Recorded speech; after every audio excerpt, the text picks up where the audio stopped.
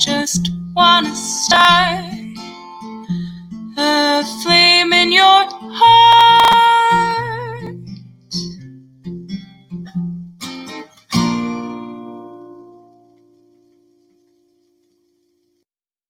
All right. Welcome, everyone, to the Tori Says Show.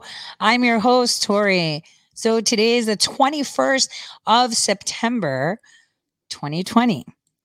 It's a pretty interesting day, I might add, as so much has happened over the weekend. I told you, tons is going to happen after Labor Day. Pulling the pin on all sides, aren't we?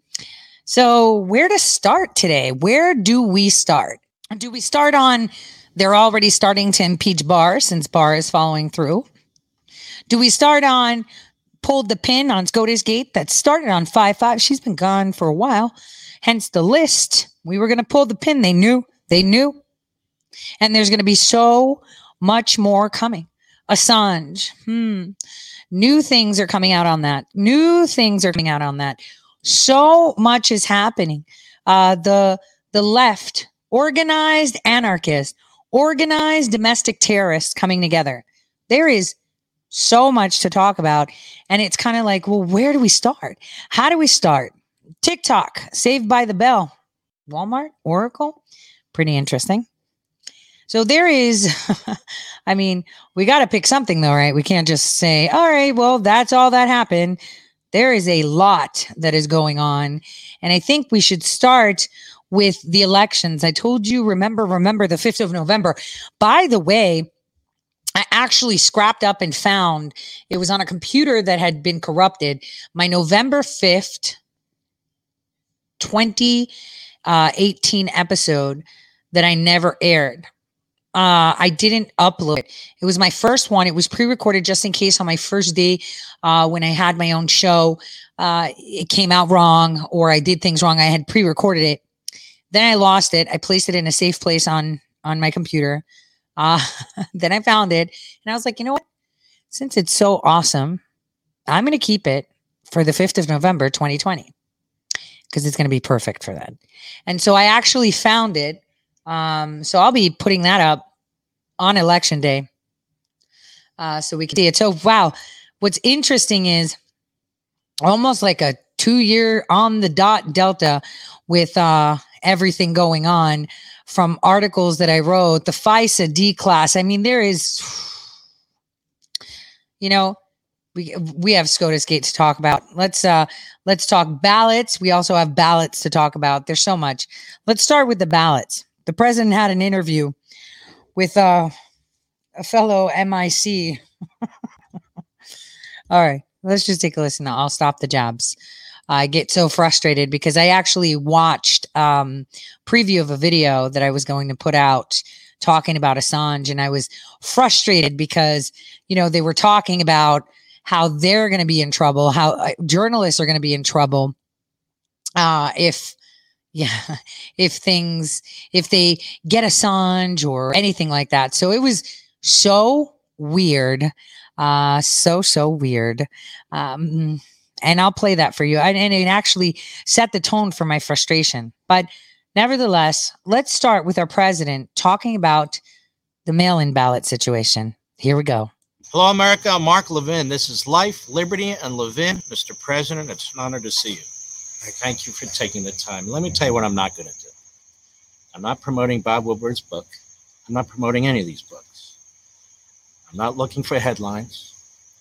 An honest-to-God interview where you can provide information to the American people and differentiate yourself from your opponent. And it may shock the American people to know there's actually 2 candidates in this race. Press covers you, but they don't much cover Joe Biden very much. I want to start with the vaccine.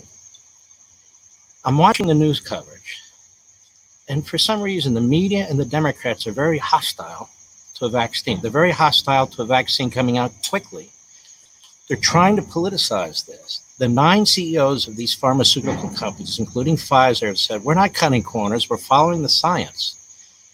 Why do you think there's such hostility from the Democrat Party, from my perspective, in the media about getting a vaccine in record time?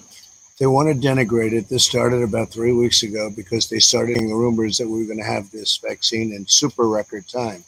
So instead of saying, wow, that's great, it's going to save a lot of lives and people are going to be protected and this whole thing will end faster, it's going to end anyway, but it's going to end faster, they started denigrating. I noticed in about 3 weeks, they started denigrating it. And the reason they're doing that is because they think I'll get credit if we have a vaccine anywhere near the election, but certainly before the election. But essentially, we're there now anyway, and we're ready to distribute very rapidly.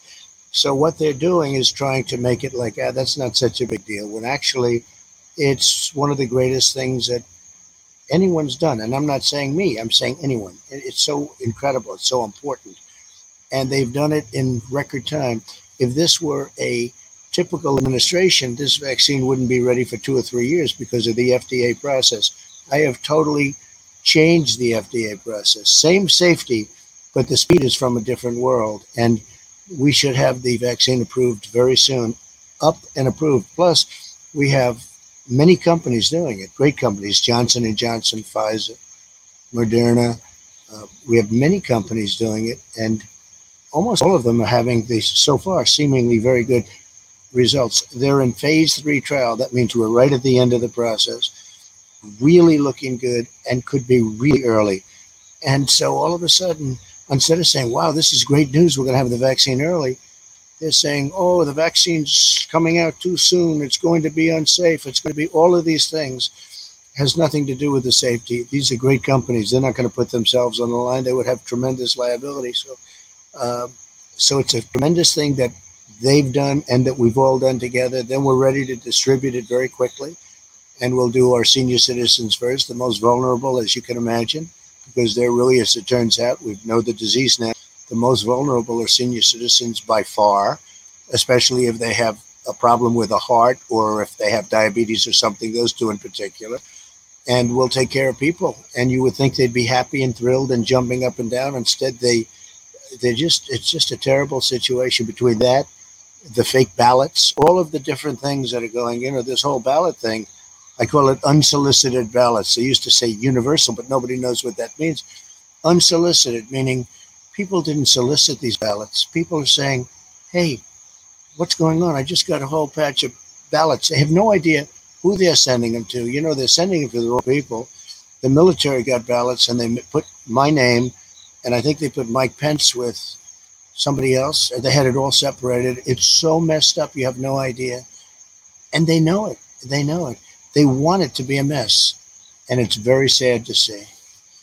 I want to get back to that, but one of the things that troubles me also is it's part of the campaign effort by the Harris-Biden administration, as I understand it, by that campaign, to blame you for deaths that result from this virus. Now, I have here memos that went out in March in New York, in Michigan, in New Jersey, in other states, big population states, right, where the governors ordered coronavirus positive patients into nursing homes, into assisted living homes.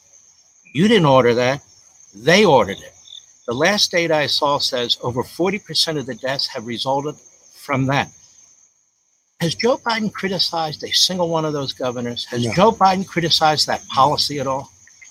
Look, you know it, and I know it. Joe doesn't know he's alive. If you asked him that question without teleprompters, I don't think he could answer the question.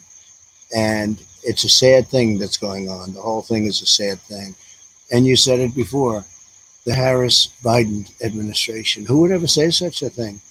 I mean, I've been here for quite a while now, almost 4 years, if you can believe it. I never said the Pence-Trump administration. You don't say that. It's like so unnatural. Who would say what he said? You would think it's impossible unless there's something wrong. It was compounded when she went out and said she puts her name first. She's always putting her name first. By the way, she's the most liberal person in the Senate. We've got the most liberal person in the Senate. So it's a sad thing that's going on. And hopefully we're going to have a big victory. And I think when we have the victory, it's going to calm down because they're getting tired of losing. We've been beating them at every front and they're getting tired of losing. But it's going to be an interesting period of time. I do think, and I go back to it all the time because I go to the different states. We go to Michigan, we go to Ohio, we go to every state, but the states where they have the ballots, which is particularly Pennsylvania and Nevada and North Carolina, where they have this whole tremendous amounts of ballots piling in. Nobody knows where they're being sent. I don't think the senders know, or maybe even worse, they probably do know. I think that's going to cause a tremendous disruption on November 3rd. Let me get into this with you, the mail-in ballots in the states, because I've looked at this over the years, even before now. Notice the push for mail-in ballots starting in about April. Right. All of a sudden, mail-in ballots, that's the gold standard. Now we know state from state from state. Many of them have never experienced it. Many of them have never experienced the number. States can't handle it. So here's my theory. Let me get your thoughts on this. Election night comes, and you're the winner. And they're going to say, no, he's not the winner. They're going to bring these lawsuits on the mail-in ballots. We saw them do this in California and other places. Absolutely. Election night, let's say you're behind and you say, wait a minute, we've got millions of ballots out there. You guys put this process in place. Now we want to wait and see. Then they're going to call you a dictator. So either way, they seem to be setting up a narrative. But aren't they basically undermining the integrity of the electoral process? Look, they know it doesn't work because there have been many races using this over the last 14, 15 months. And I heard there was one yesterday or the day before yesterday. The ballots are so mixed up. They have millions of ballots going out. On little races like in New York or the one in Paterson, New Jersey or Virginia or many other locations, and we're now finding out about the one from over the last couple of days. We're talking about numbers like 30% and 40% off. We're not talking 1%, which is too much because you can lose by 1%. 1% is a lot. But they're off by 30, 40% sometimes. Ballots are missing. There's fraud. Now they have a new thing where they don't want to verify signatures because that makes it easier. So you don't have to verify a signature. You see that one in Nevada. It's a very tough situation. I will tell you this. You go out, you look at these governors and you look at, I don't want to insult anybody, but take a look at some of these governors that are in charge of the ballots. Beyond partisan, in many cases, political hacks. And it's going to be a very sad day. Look, people should go. Now, if they have an absentee ballot or, I call it a solicited ballot where I like the word solicited, unsolicited, because people understand it. But you have a solicited ballot or an absentee ballot, that's good because you request a ballot. The ballot gets sent to you. You send it back. You have a very good chance that that's going to work out just fine. But where they just dump millions of ballots all over the country, it's not going to work. It's going to be a disaster. And they know it. They know it's not going to work. It doesn't even work when you have 30,000 ballots. And we're talking about many millions of ballots. It's going to be mayhem. It's going to be bedlam. And this is what they want. Mr. President, their schemes are out front. They've been scheming for months. They've been game playing to make sure that you're not president. They're bragging about it to the newspapers. You see article after article about a coup against you. You see article after article about an insurrection against you. You see the farm team out there burning our cities and so forth and so on, and they're threatening even worse, the never-Trumpers too. What do you say to the American people about what you're seeing with the Democrat Party, the violence, the media kind of censoring on behalf of the Democrat Party? Very much, yeah. I've never seen anything like it. It was bad before, yeah. But it's gotten to a point. They're stone cold dishonest. The New York Times is stone cold dishonest. Although I must tell you, they gave great credit for the recent deal with Bahrain and UAE and Israel. I couldn't believe it. They gave me unbelievable. I couldn't have written it better myself. Tom Friedman gave us great credit. But outside of that, literally one story, and we've done things, that's very significant, but I've done things possibly much more significant than that. They don't give credit. The Washington Post is a disaster. You can't get a good story. It's disgusting. And then you go to ABC. NBC probably is the worst of all. Comcast, I call it Comcast, not Comcast. It's a con job because they always try and protect the name, like how legitimate they are. NBC is horrible. CBS is a disaster. And then you go into the real beauties, that MSDNC, as we call it. And, of course, CNN. But at least CNN, you know where they're coming from. You know they're stone cold dishonest. At least you know that. So it's a sad thing. I mean, it's a very sad thing. Fortunately, local press is extremely good. I get great local.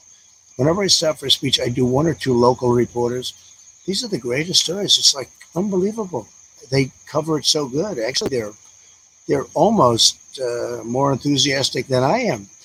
And so we have that. We have some honest media. Fox is good, but Fox is not what it was. I'll be very honest with you. I don't know. They've become politically correct. You know, they think it's wonderful. They have more Democrats on than they have Republicans. I'm complaining about it all the time. You know, with all of that being said, we're doing much better than we did 4 years ago, and there's much more enthusiasm. You see these boat parades, truck parades, tractor parades. Nobody's ever seen anything like it. We have nothing to do with it. And the enthusiasm is much greater, and I think that's because we've really done a great job. You know, we've done things that nobody thought possible. Things that nobody thought possible we have done. It's quite interesting the way he worded that. And he said a lot of interesting things. You know, that the speed is from not of this world. And, you know, that's kind of like a soft tell right there. Speaking of Joe, he made a comment that was very spot on, very true. And you could take it as you want on face value for what he said. And I think it's important that you see what he means from his new advertisement too. Here you go. It's pretty interesting what he's telling you. Has Joe Biden ever used a teleprompter during local interviews or to answer Q&A with supporters? What will your administration do to help them give them that chance? Let's move it up here. You know, there used to be a basic part. Joe Biden possibly, reading his responses from a teleprompter. Social distancing and wearing masks, which I never do when I walk outside of this house. I never fail to do. Now, one day, on day one. Has Joe Biden ever used a teleprompter during local interviews or to answer Q&A? It's trying to distract the American people. Can you say yes or no, Brett? Yes or no? You can't answer the question.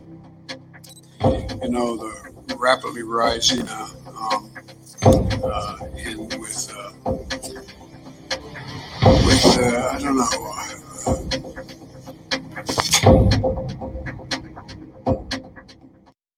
And now that is a very important ad.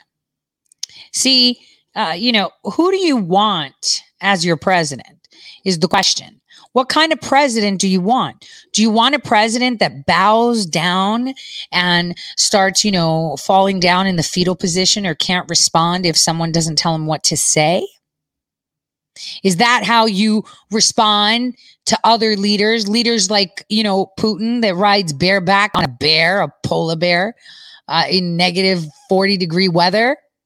No, that's not the kind of person you want representing your country when things are getting hot. That's not the type of person you want when, things are going down, right? That is how you can tell who's a leader and who's not. See, let's remember President Trump in the European Union meeting, pretty much owning the place. That's exactly the type of leader you want, right? This is the type of leader you want in office representing you against enemies.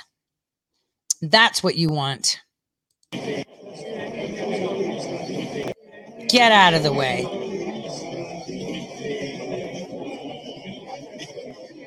That's what's up. That's the type of leader we want.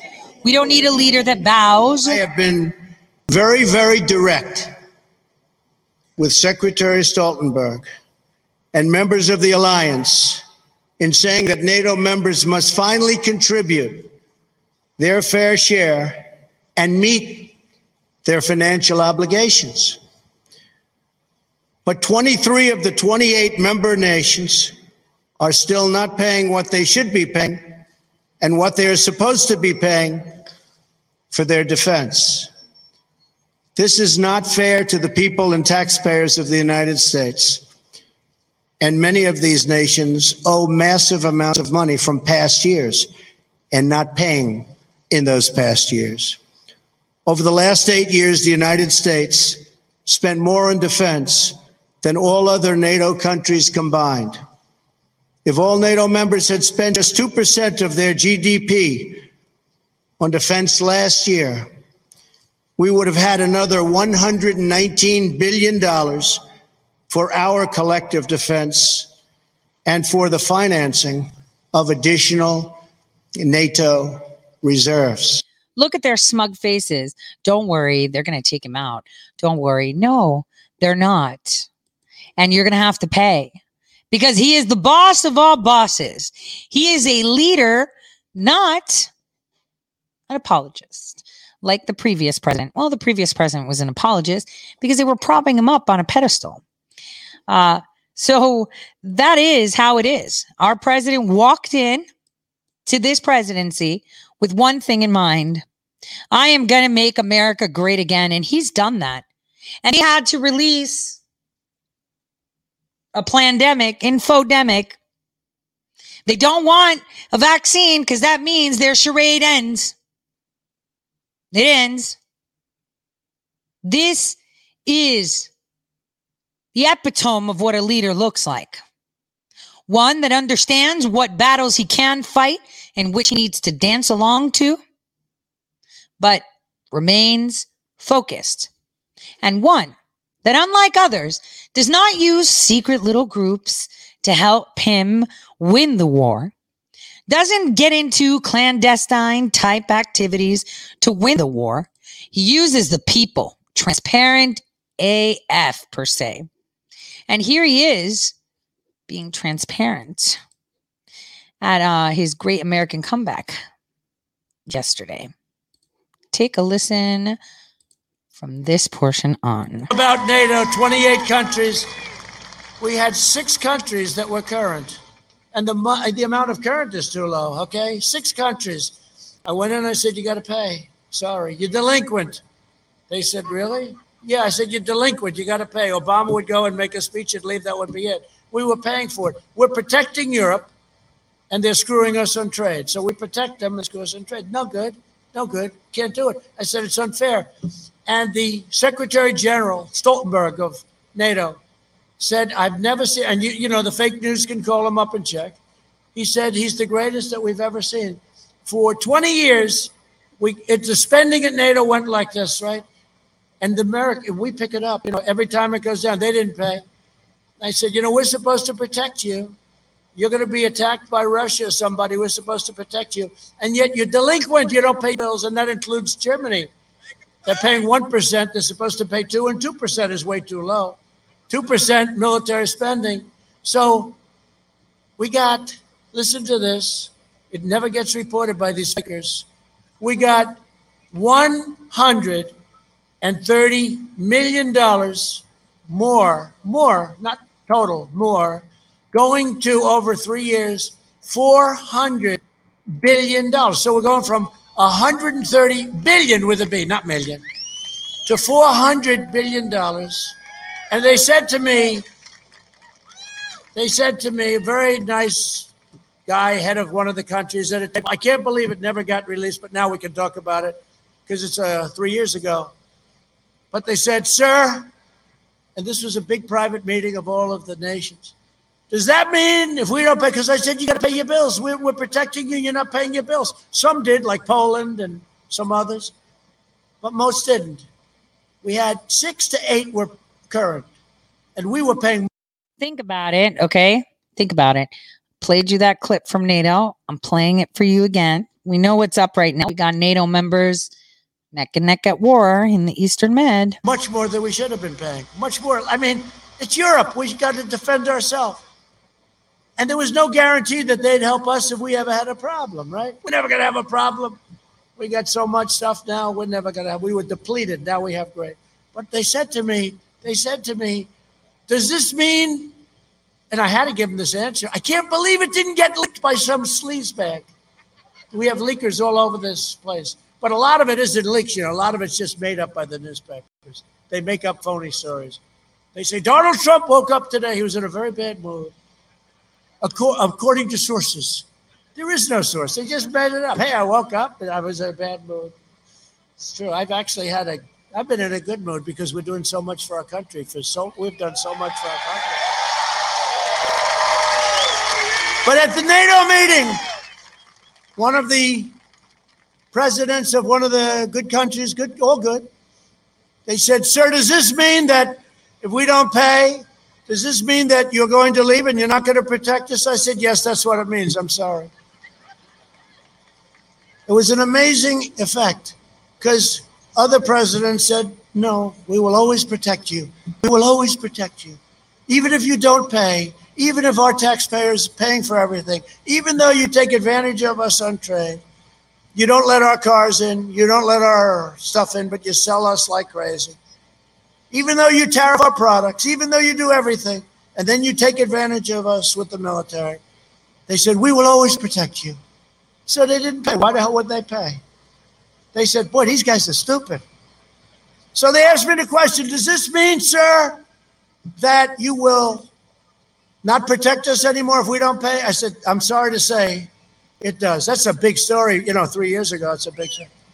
It was amazing how the money came in. So we took in $130 billion a year, going over a 3-year period to 400, just because I asked. Right? Just because I asked.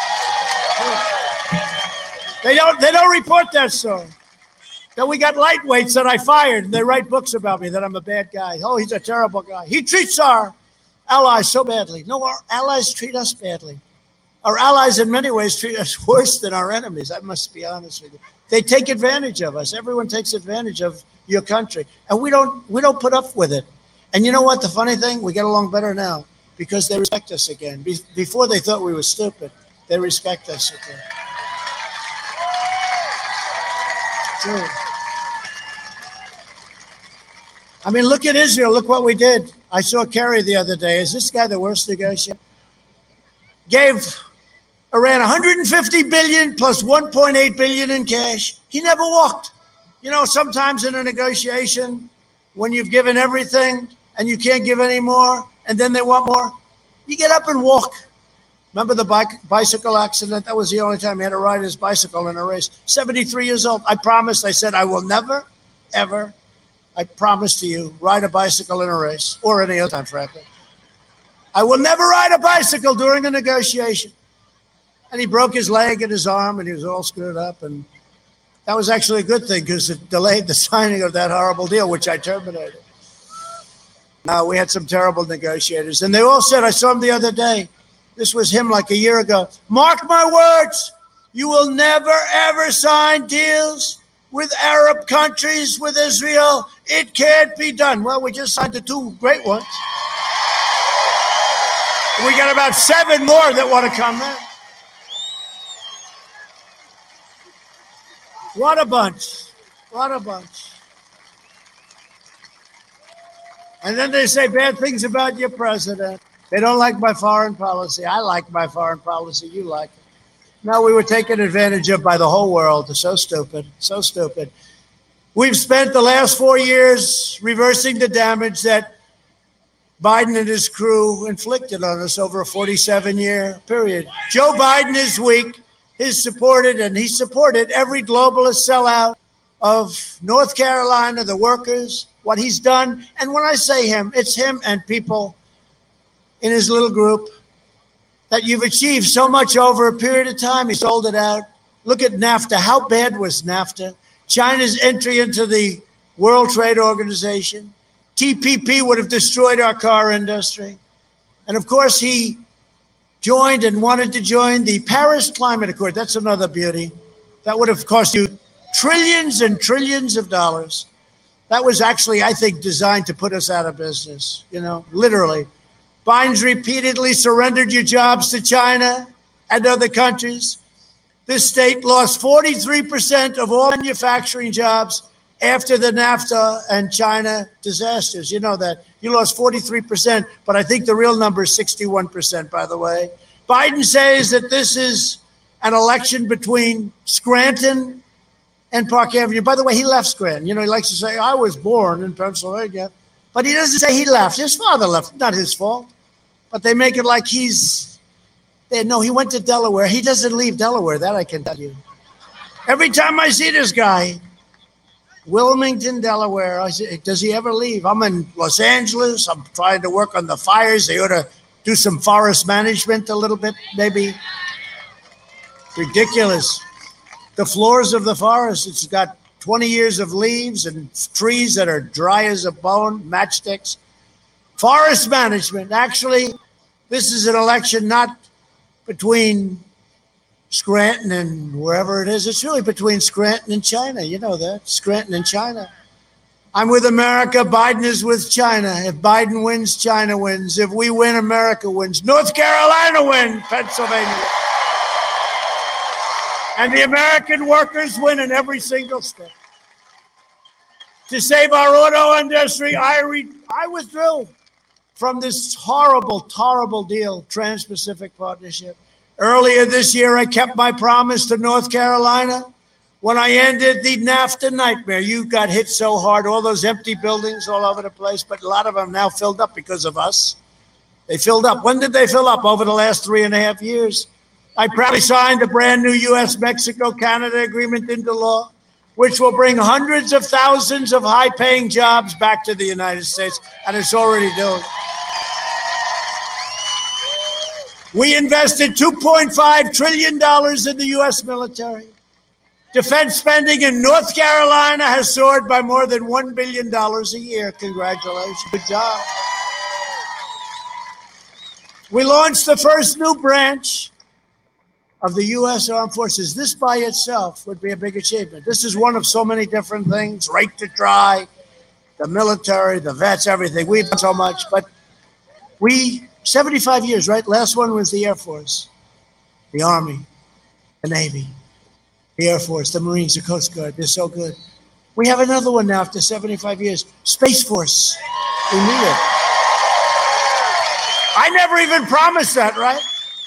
One of them said recently that he's actually done more than he promised in the campaign. That means I'm probably the only politician in history. They will tell you these incredible women up here from North Carolina. They are. Stand up, will you please? These are like the most incredible people. Thank you. Stand up. Turn around for the camera so they can see how incredible you are. Thank you. Man, oh man. What a life. But we took care of the VA with Veterans Choice. You saw that what Obama passed was nothing. It was nothing. It wasn't working. The Mission Act. That's amazing. And accountability, where we can fire people in the VA that aren't taking great care of our vets, okay? You're fired. Get out. You're fired. Out. We killed the founder and leader of ISIS, al-Baghdadi.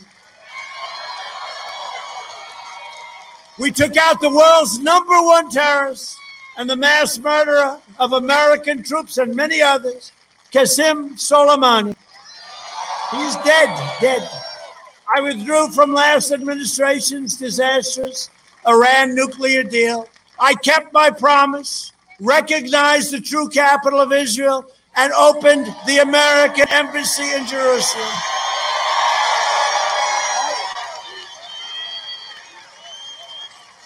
And we got it built.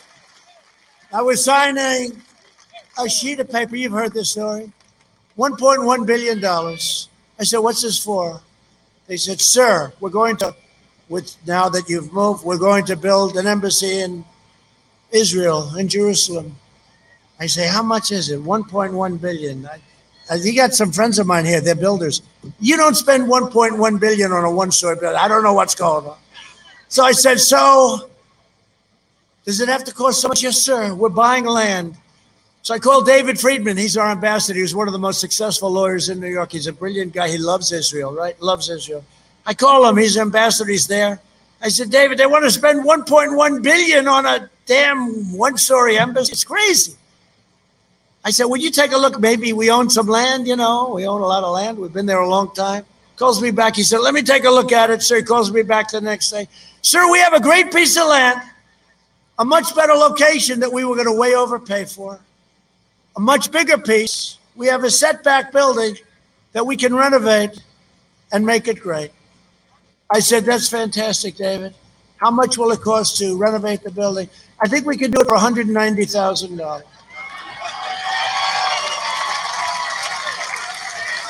So I said, David, the first time I've ever done it. I said, David, it's too cheap. You got to spend more than that. So a friend of mine, Ron Barron, he's got an office building, and he's got Jerusalem stone on the facing the elevators in this high-rise building. Jerusalem stone. And every time I go in, he goes, oh, you got to see Jerusalem stone.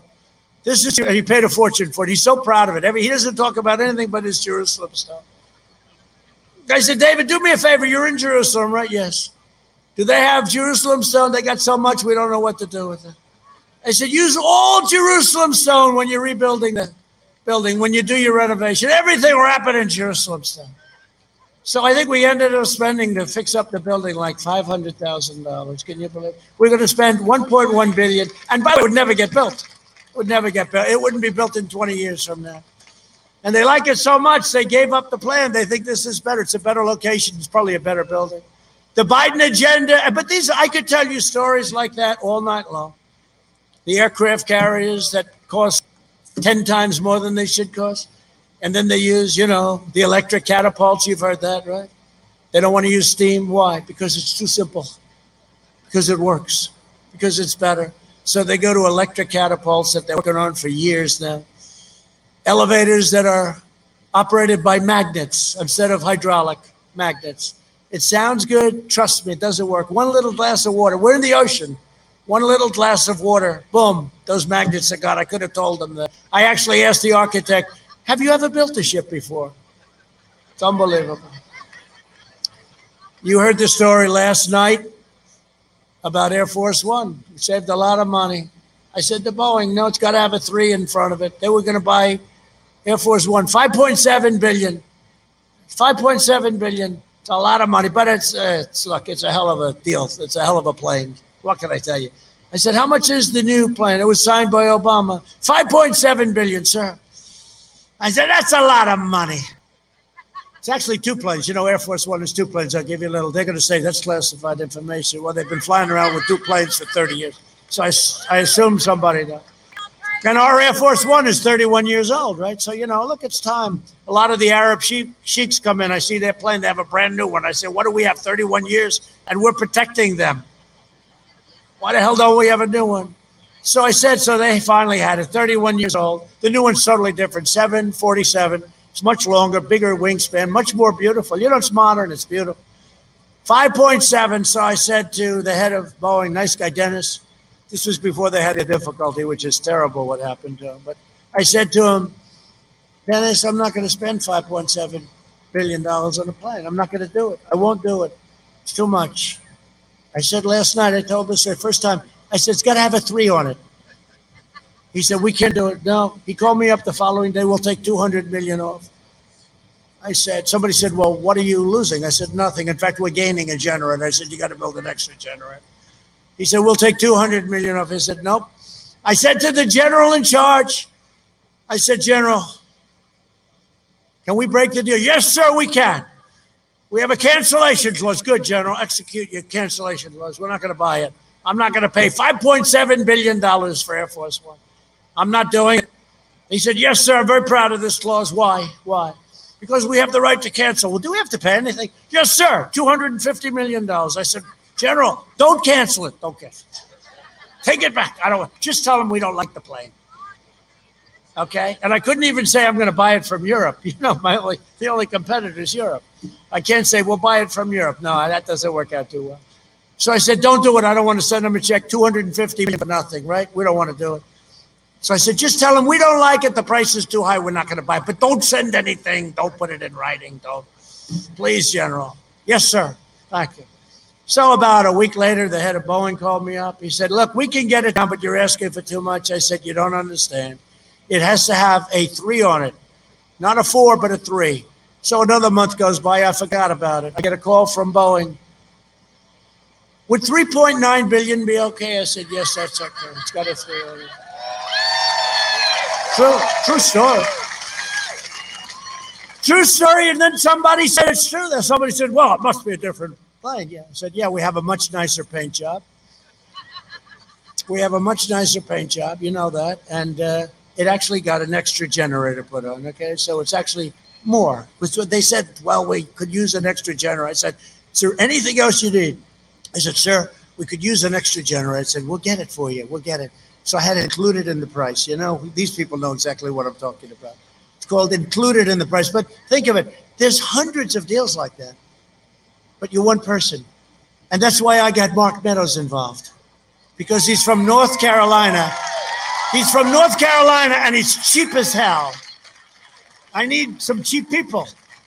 Oh, there's so many, hundreds and hundreds of stories. I could tell you so much, it's crazy. The Biden agenda would collapse our economy and destroy your country. It would destroy your Social Security and protections for pre-existing conditions. It will. He's going to drain your Medicare by giving away your health care to illegal immigrants. And I will tell you this, you're going to have socialized medicine. That's as sure as you're there. And Obama lied 28 times when he said you can keep your doctor, you can keep your plan. It was a lie. Said it 28 times that we have. But it was a lie. But now you're really losing your doctor. You're going to have socialized medicine. Eliminate private health care insurance for 180 million Americans who love their health care. They have the best in the world. His running mate sponsored the socialist takeover of health care. You saw that. He wants to ban private insurance. You're going to lose 180 million people going to lose their health care under this Biden character. And he has no clue. They're going to take it away from him. They're going to be running him ragged. Sign this. Sign this. Okay. What is it? Doesn't matter. Just sign it, President, right now. I'm getting tired. I'd like to rest. I'd like to let Kamala take over as president. That's no way to get into the office, because we're going to have a woman president someday. But you know what? It can't be Kamala. Kamala. Nobody treated him worse than he picked her. I'll tell you, I was brilliant forecast. He could never pick her. She called him a racist, right? She talked about Me Tooing him. He was going to be Me Too'd, right? Me Too'd. A lot of bad things. There was nobody, even think of it, even Pocahontas treated him better. She knocked the hell out of Bloomberg, but she left him sort of alone. I think she felt sorry for him. I heard she felt sorry for him. I don't want people to feel sorry for our president. I want other people really to feel sorry for themselves, because we have somebody that knows what they're doing. We can't have this. You know, we can joke, we can play games, we can have fun. You can't have this guy as your president. You can't have. Maybe I'll sign an executive order. You cannot have him as your president.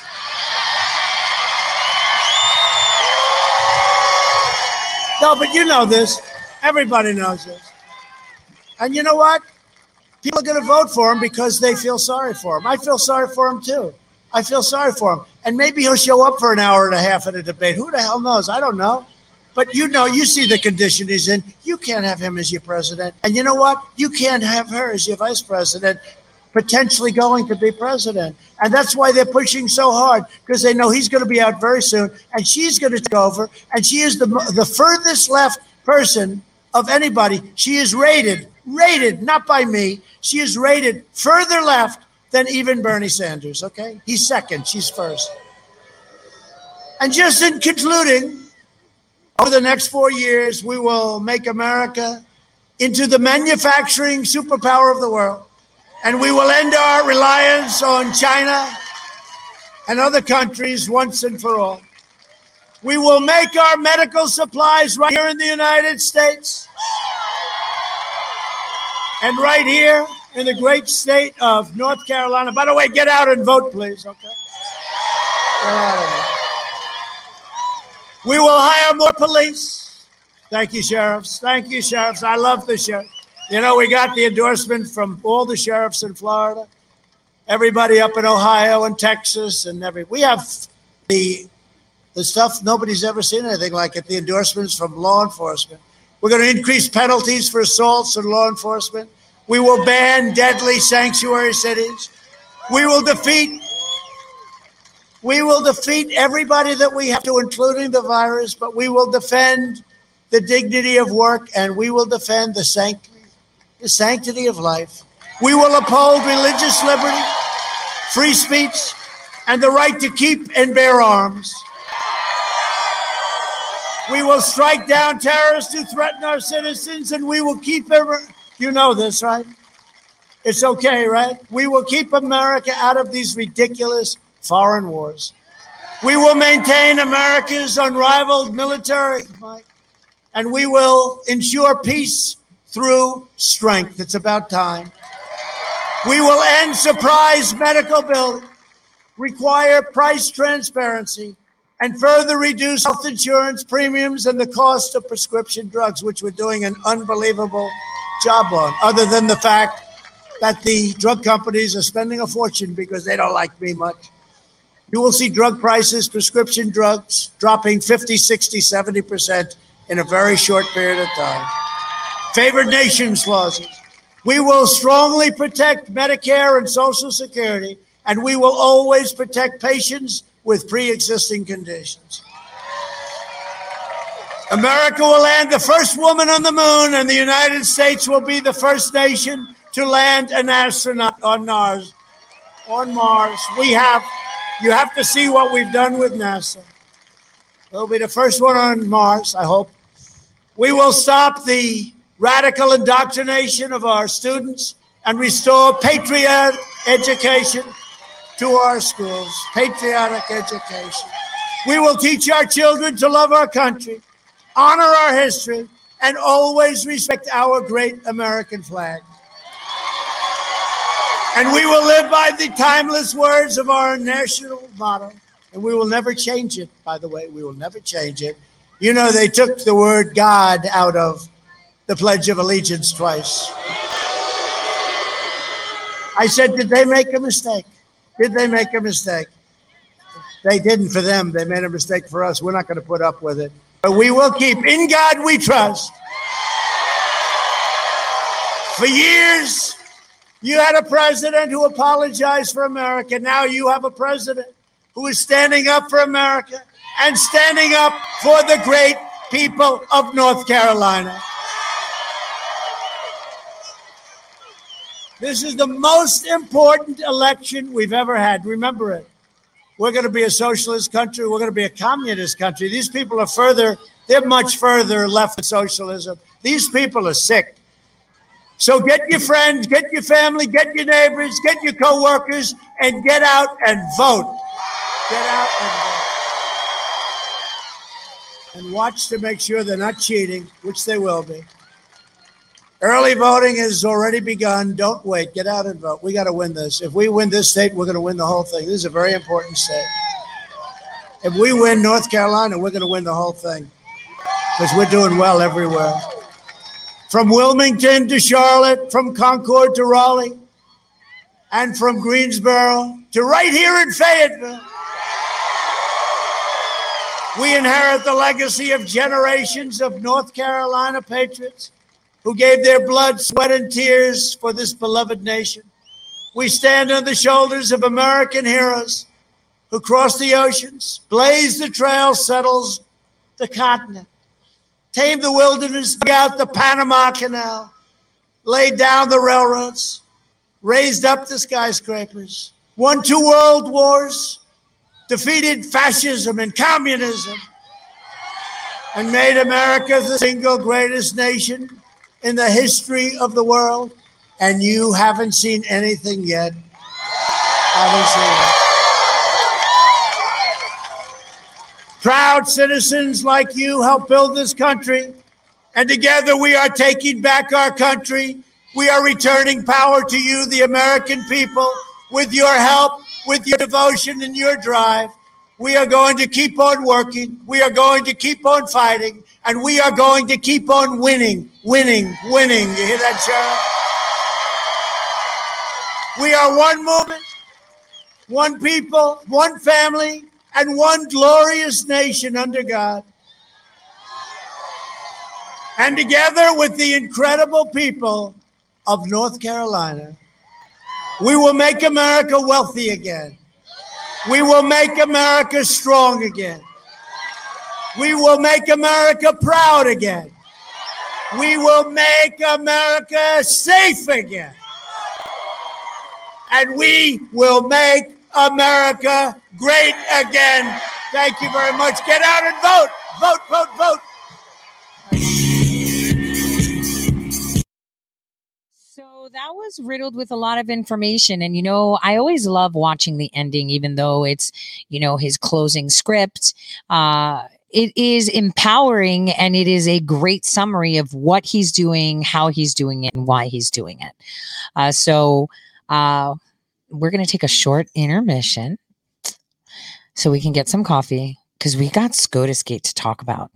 So let's take a listen to some music while I go refill that coffee. Can you keep me running? Can you keep me running? Can you keep me on you? Can you keep me? Can you keep me running? Can you keep me running? Can you keep me on you?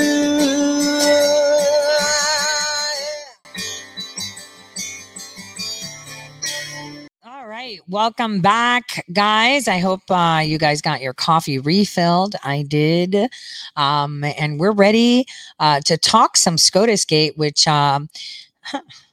was kicked off in May 5th, just like I had said it would. And it's going to be a big doozy right now. And if you remember back in May and June, I said, it'll be a real curveball if this whole RBG comes now. But at the nth hour, it'll make it a mess. It'll be really messy. And the concern that we have more so in regards to this whole, RBG death suddenly being announced is the time.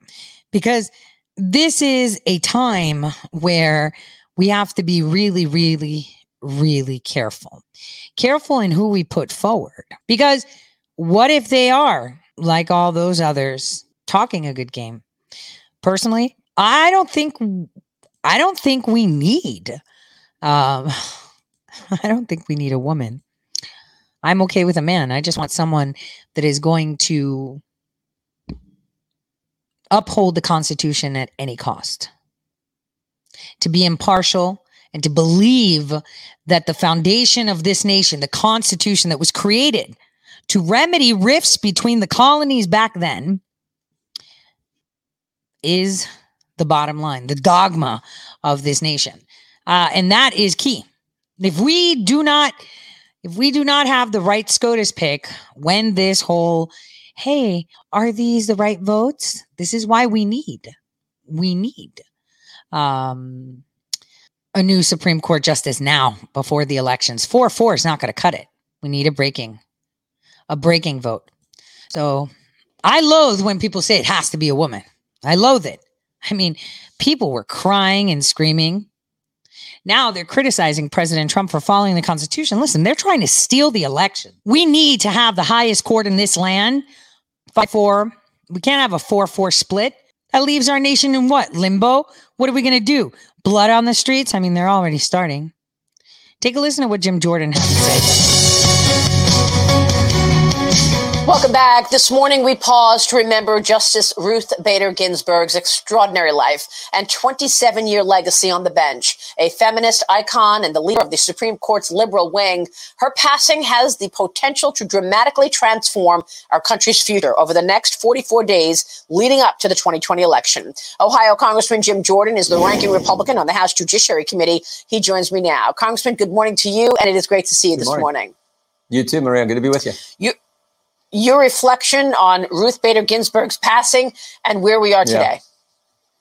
Well, I think the president said it best. This was an amazing individual who led an amazing life. You think about top 100 class at law school, first woman to make law review, then professor, and of course, then nominated and confirmed to the highest court in the land. It's truly an American story where you have someone who had these lofty goals, worked hard, made them all happen, accomplished things of meaning and significance and lasting value, and of course raised a family while all that's going on. So just an amazing individual. I think, as I said, I think the president summed it up with those words last night. Well, you know that the president's critics and skeptics are insane over the president potentially naming another Supreme Court justice. I want to be respectful here, but also take note of the fact that it is 44 days away from a presidential election. And Senate Minority Leader Chuck Schumer and the president have tweeted. The president said that it is an obligation for him to name a replacement and to have a vote. Mitch McConnell saying the same thing. And Schumer said the American people should have a voice in the selection of their next Supreme Court justice. Therefore, this vacancy should not be filled until we have a new president. Your reaction to what we've heard? No, they're criticizing the president for following the law, for following the Constitution. The president's job is to nominate someone for the Supreme Court. It's then the Senate's job to advise and consent and go through the process. Now, what's happened historically, he's not only following the law, Maria, he's following the historic norm. 9 out of 10 times when the party in the White House is the same party that's controlling the Senate, 9 out of 10 times during an election year, you put someone forward, they get confirmed. But only once out of 8 times has someone, when there's a difference in the who has the White House and who has control of the Senate, only 1 in 8 times when someone's been brought forward in an election year. So this is following the law, following the Constitution, and frankly, following the historic norms of our country. So I hope we move forward, and I hope we put someone in there who is going to respect the Constitution, follow the Constitution, understand the First Amendment and Second Amendment are critically important. That's the kind of justice we need. 2 names have emerged from the list of Supreme Court contenders that President Trump is said to be considering following the death of Ruth Bader Ginsburg. The judges Amy Coney Barrett in Chicago and Barbara Lagoa in Atlanta, said to be the top of the list. Your thoughts on a replacement and on a vote? Well, what's the timing on this? Will this vote take place next week in the Senate? Well, that was next week, but that's up to the Senate. That's up to Mitch McConnell, Lindsey Graham, and the Senate. I hope it happens as quickly as possible. I think those 2 individuals would be great. But what's most important to me is someone who's going to follow the Constitution. Understand where we're at right now. I mean, think about what we've seen the last 6 months. Democrat governors, Democrat mayors have said you can't go to church, you can't go to work, you can't go to school, but you can protest, riot, and loot. So there's been all kinds of limits on your fundamental liberties, your fundamental rights. We need someone on the court who will respect those liberties, who understands how important the Bill of Rights and the Constitution really are. That, to me, is what's most important. So I think that's what we should focus on. Those 2 individuals fit that. I think they would be great selections and great additions to the court. I hope we put people on the court in the Scalia, Alito, Thomas, Gorsuch, Kavanaugh mold, and frankly, not in the John Roberts mold. I hope that's what happens. But we should move forward with this. I think it should happen as quickly as possible. Well, this morning, Nancy Pelosi said she's ready to impeach the president if he actually moves forward with this. We're going to talk about that when we come back. So basically, they hate him for trying to enforce the Constitution is what the summary here is. Yet, you know, it makes absolutely no sense as to how he shouldn't be doing it. They're out at Lindsey Graham's house. Like, I let the little chat room know about it. Millie Weaver was breaking the story. They were outside of Lindsey Graham's house because he was like, no, we can't get a SCOTUS pick right before elections, blah, blah, blah. That's true. But now we have they're contesting. They're going to be contesting the election. They have already started silencing those about elections. And so we need the Supreme Court justice. Here is Tom Cotton. Take a listen. And is on President Trump's shortlist of candidates for the court. Senate Majority Leader McConnell, as we noted, has said flatly that the president's new choice for a justice, will get a vote on the Supreme Court. Senator Cotton, are you talking about a vote on this justice before the election 6 weeks from Tuesday? Good morning, Chris. At the outset, first, let me express my condolences to Justice Ginsburg's family and my regard for her lifelong dedication to public service. As for your question, the president said he's going to submit a nominee probably as early as this week, and the Senate will exercise our constitutional duty. We'll process that nomination, we'll conduct hearings, we'll be thorough and deliberate and careful, just as we were with the nominations of Justice Gorsuch and Justice Kavanaugh. We will move forward without delay. Does that mean that there will be a vote to confirm before the election? Chris, there will be a vote. There have been some cases, like Justice Ginsburg herself, in which the nomination and confirmation process took less than 44 days. There have been other cases in which it took longer. So it's too soon to say right now, but we will move forward without delay. So you're suggesting that you might have the confirmation vote before the election, but the hearing rather before the election, but the actual vote after. Let's take a look. You raised it at how long it has traditionally taken the Senate to confirm a new justice. Let's put this up on the screen. Since 1975, the average has been 40 days from when a president nominates a justice till the Senate holds its first hearing, and 70 days from nomination to Senate confirmation. We now have 44 days until the election, and there has been no nomination by the president yet. Why the rush to judgment? Chris, we're not going to rush. We're not going to cut corners or skip steps. We're going to move forward without delay. And as I said, there have been some cases in which it's taken fewer than 44 days, to include Justice Ginsburg's confirmation process herself, some that it's taken longer. We will move forward without delay in a deliberate fashion. We will process the president's nominee, and I believe that we will confirm that nominee as well. Back in 2016, after Justice Scalia died, President Obama named federal Judge Merrick Garland as his new nominee to the court. And as you well know, you were part of the Senate then. Senate Republicans blocked the choice of Garland. Here's what you said at that time. In a few short months, we will have a new president and new senators who can consider the next justice the full faith of the American people. Why would we cut off the national debate about this next justice? Why would we squelch the voice of the people? Why would we deny the voters a chance to weigh in on the makeup of the Supreme Court? Now, Garland was nominated 9 months before the election. And you were saying then, 9 months before the election, it was wrong to deny voters a chance to weigh in. So if it was wrong then, 9 months before the election, why is it okay now, 6 weeks before the election? Chris, in 2014, the American people elected a Republican majority of the Senate to put the brakes on President Obama's judicial nominations. In 2018, we had a referendum on this question. Just a month before the 2018 midterms, we had the vote on Justice Kavanaugh. It could not have been a clearer mandate, because the American people didn't just re-elect Republicans, they expanded our majority. They defeated 4 Democratic senators who voted against Justice Kavanaugh. They re-elected the 1 Democratic senator who did vote for Justice Kavanaugh. So we have a clear mandate to perform our constitutional duty. That's what the Senate majority will do now. That's what we did back in 2016 as well. You really don't think there is any hypocrisy at all in saying we need to give voters, because, I mean, you can parse the 2014 election, the 2018 election any way you want, but you stated a pretty firm principle in 2016 about Merrick Garland.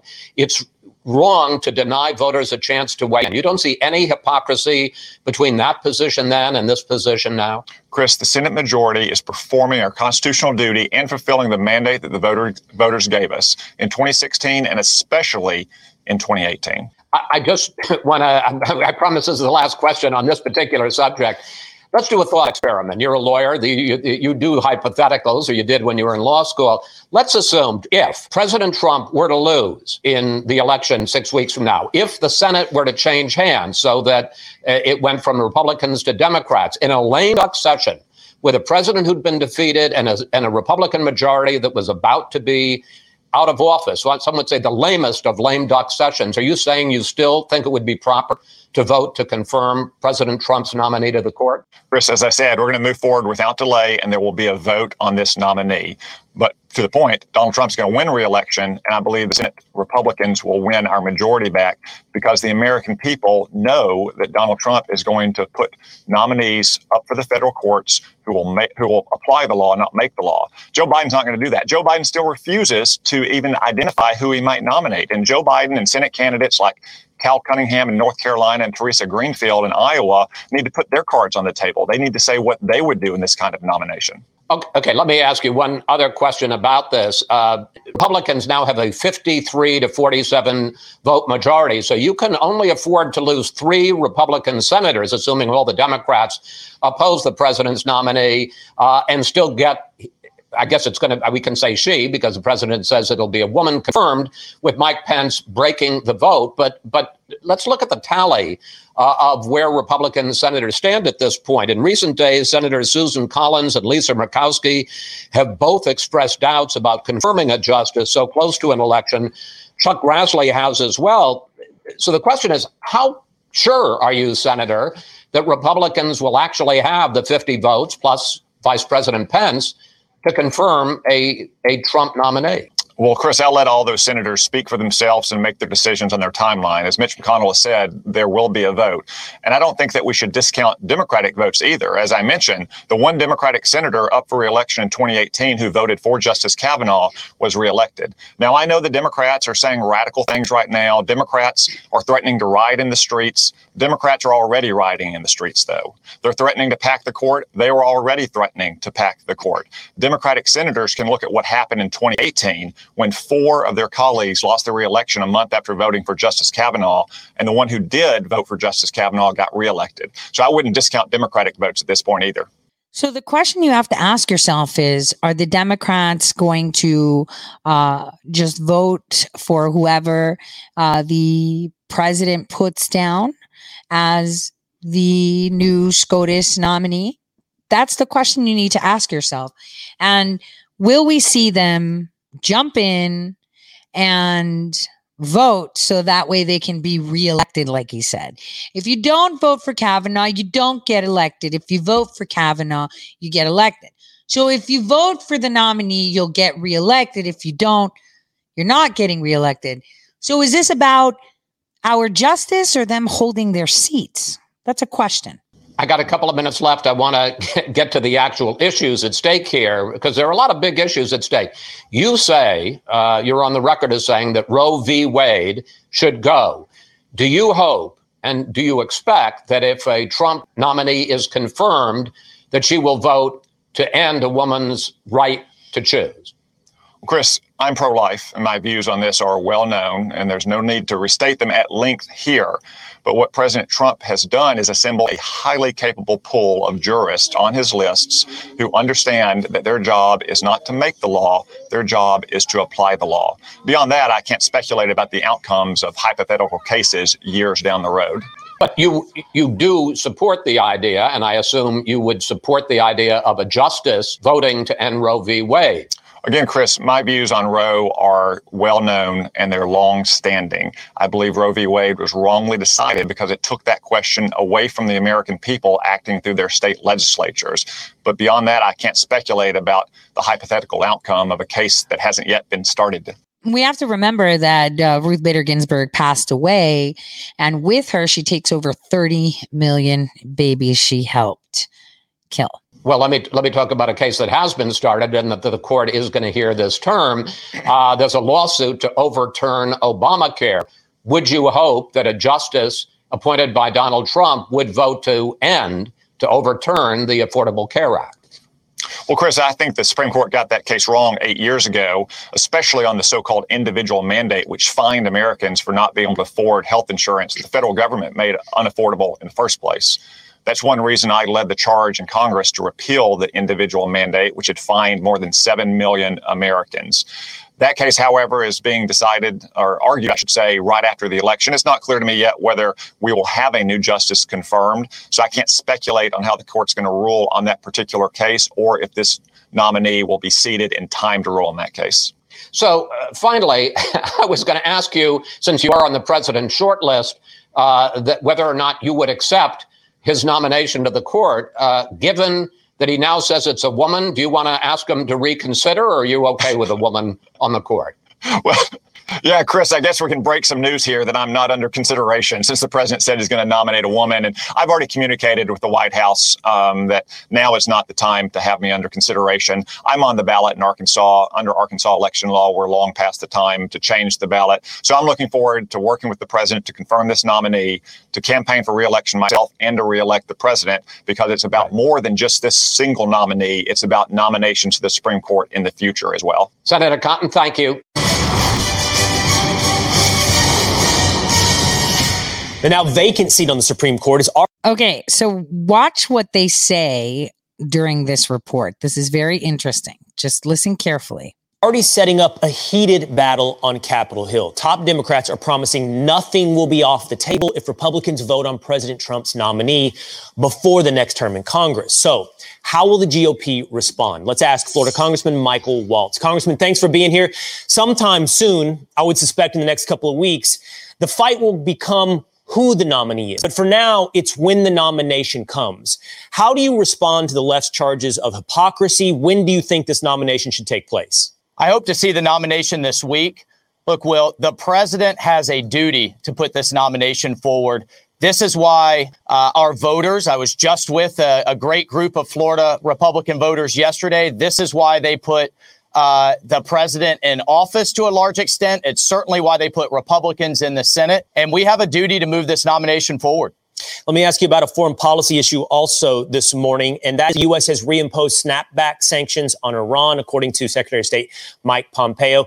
Tell us what this does for the United States. Well, it keeps up the maximum pressure campaign on Iran. This is in response to the fact that the UN right now, with the Chinese and with the Russians in their voting on the Security Council, is refusing to keep an arms embargo on the world's largest supporter of terrorism. The Ayatollahs there have pushed their agenda, pushed terrorism all over the Middle East and all over the world. And we have to keep the most advanced Chinese weapons, the most advanced Russian weapons out of their hands. This will put in place what Secretary Pompeo is talking about, is putting in place the snapback sanctions, the fact that the Iranians continue to build missiles, they continue to weaponize, they continue to march towards a nuclear weapon. Right now, they are on their back foot. I expect when we get the president reelected, they will come back to the table and we will get a better deal and we will negotiate from a position of strength. Right now, their economy is in shambles. Right. Their currency is tanking. The Ayatollahs are struggling. They can't even deliver a payroll to Hezbollah and to some of their other proxies around the region. So again, that coupled with the Israeli, UAE, Bahrain peace deal has us in a very strong position in the Middle East. I think one thing that's been illustrated over the last couple of years during the Trump administration is negotiating from a position of strength is Absolutely. A good place to be negotiating from. Give me just a moment, Congressman, to set up this story. I find it fascinating. Last week, the Pittsburgh Steelers voted as a team to honor a purported victim of social injustice on the back of their helmets. It was a man who was suspected in a drive-by shooting. One member of the Pittsburgh Steelers, Alejandro Villanueva, chose not to do so, and he put the name of a fallen U.S. soldier, Alwyn Cash, on the back of his helmet. This put the story in the spotlight, Congressman. And from what I understand, you have a bill out to award Alwyn Cash, Sergeant First Class, the Medal of Honor. Would you do us a favor and tell us who was Alwyn Cash? Well, I want to salute Alejandro Villanueva for stepping up. These are the types of heroes that we need to be celebrating. He's a former Ranger and a West Point grad and a great player. Sergeant First Class Cash was a true hero and epitomizes the Medal of Honor.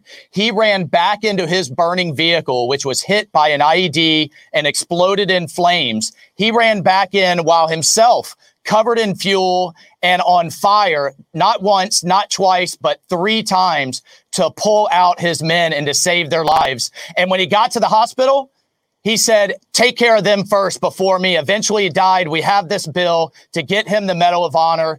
And I would really look forward to seeing the president putting this in the hands of his family. It's so deserving. He's an incredible American, and it's a great move by you as well, Congressman. Thank you so much. So what you saw is here they start to talk about the Supreme Court nomination and they shift. Why? The question is, why is it that everyone's avoiding answering the hard questions of who, what, when, where, and how? Now, just about a little over a week ago, right, guys? We heard the president making a short list of his Supreme Court justices. Now, I told you back in February that SCOTUSgate is going to put Obamagate, Spygate, all the gates to shame because it shows what I've been saying for a long time.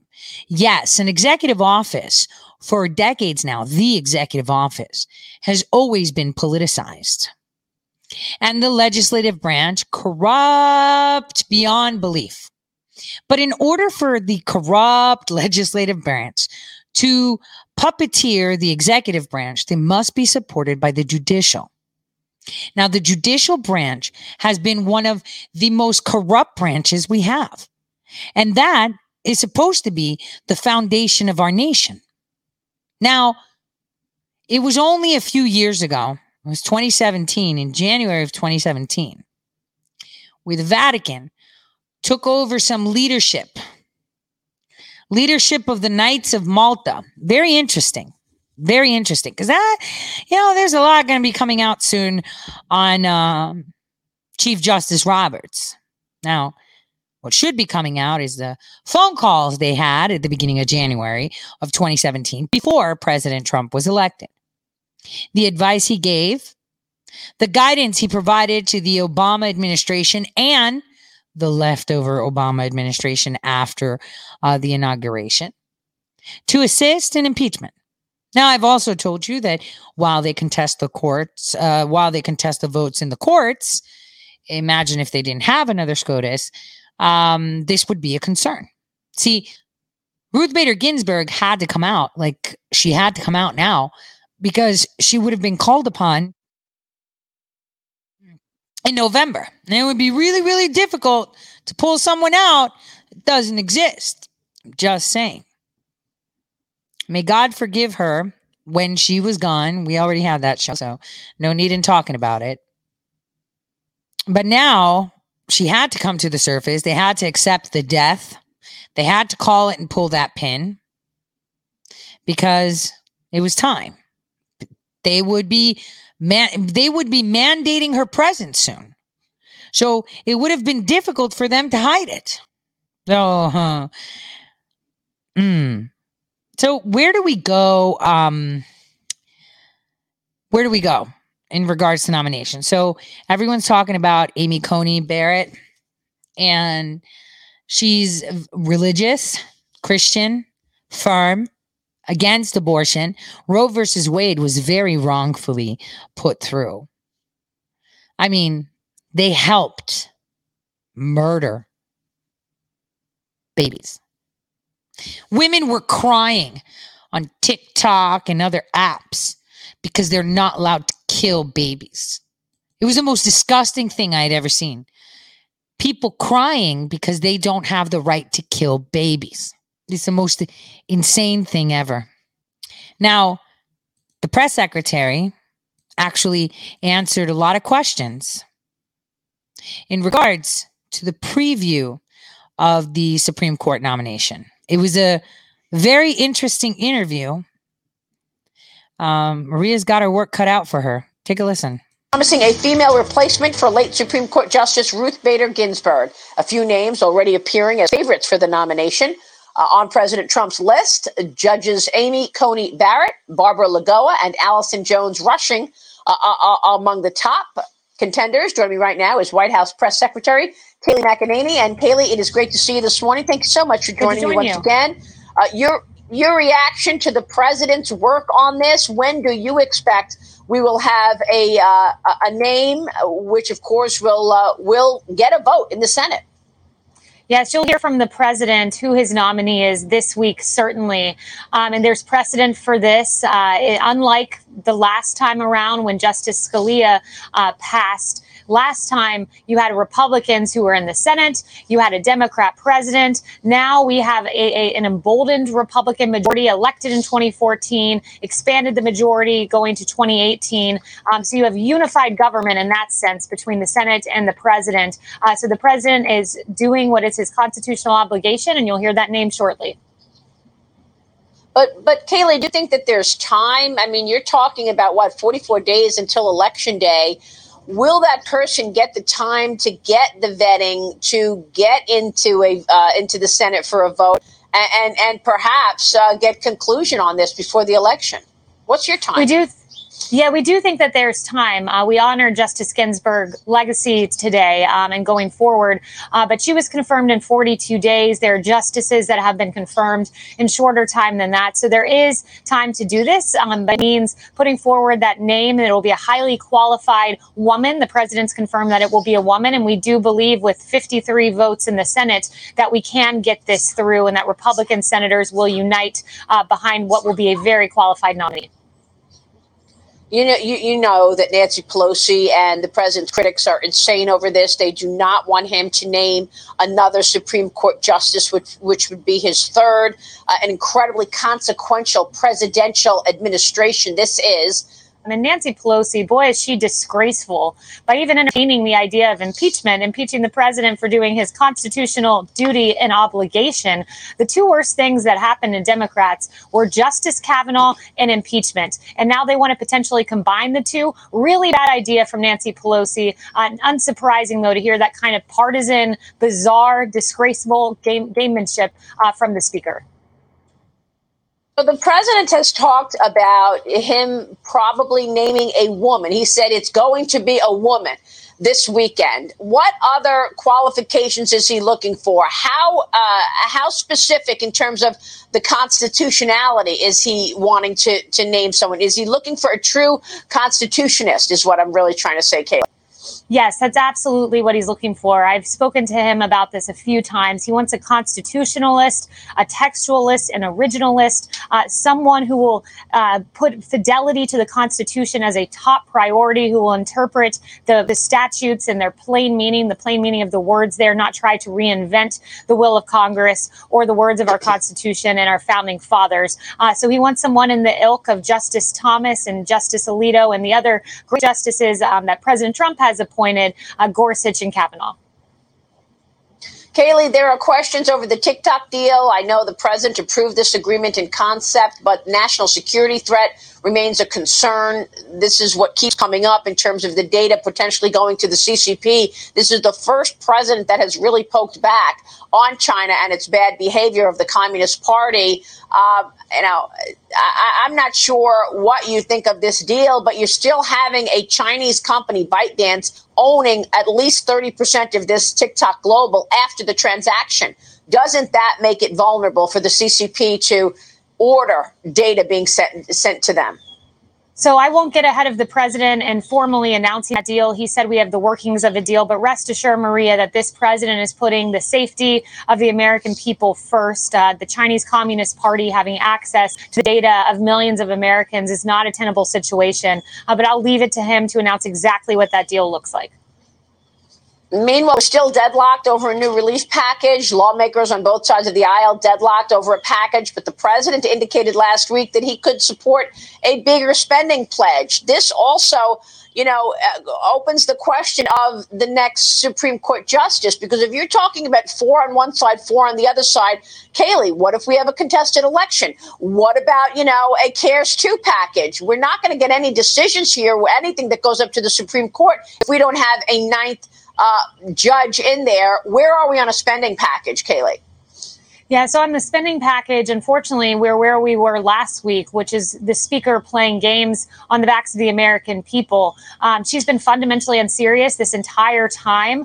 She's put forward an unserious proposal, and she asked for a certain amount for school funding. We exceeded that, and then she rejected the number that exceeded her own number. It's just bizarre the way she's been trying to go about this. It's why the president took action on evictions and unemployment insurance. But Nancy Pelosi needs to come to the table. As you noted, the president said he's willing to go up in his number, but Nancy Pelosi's not willing to come to the middle or to really even seriously come to the negotiating table.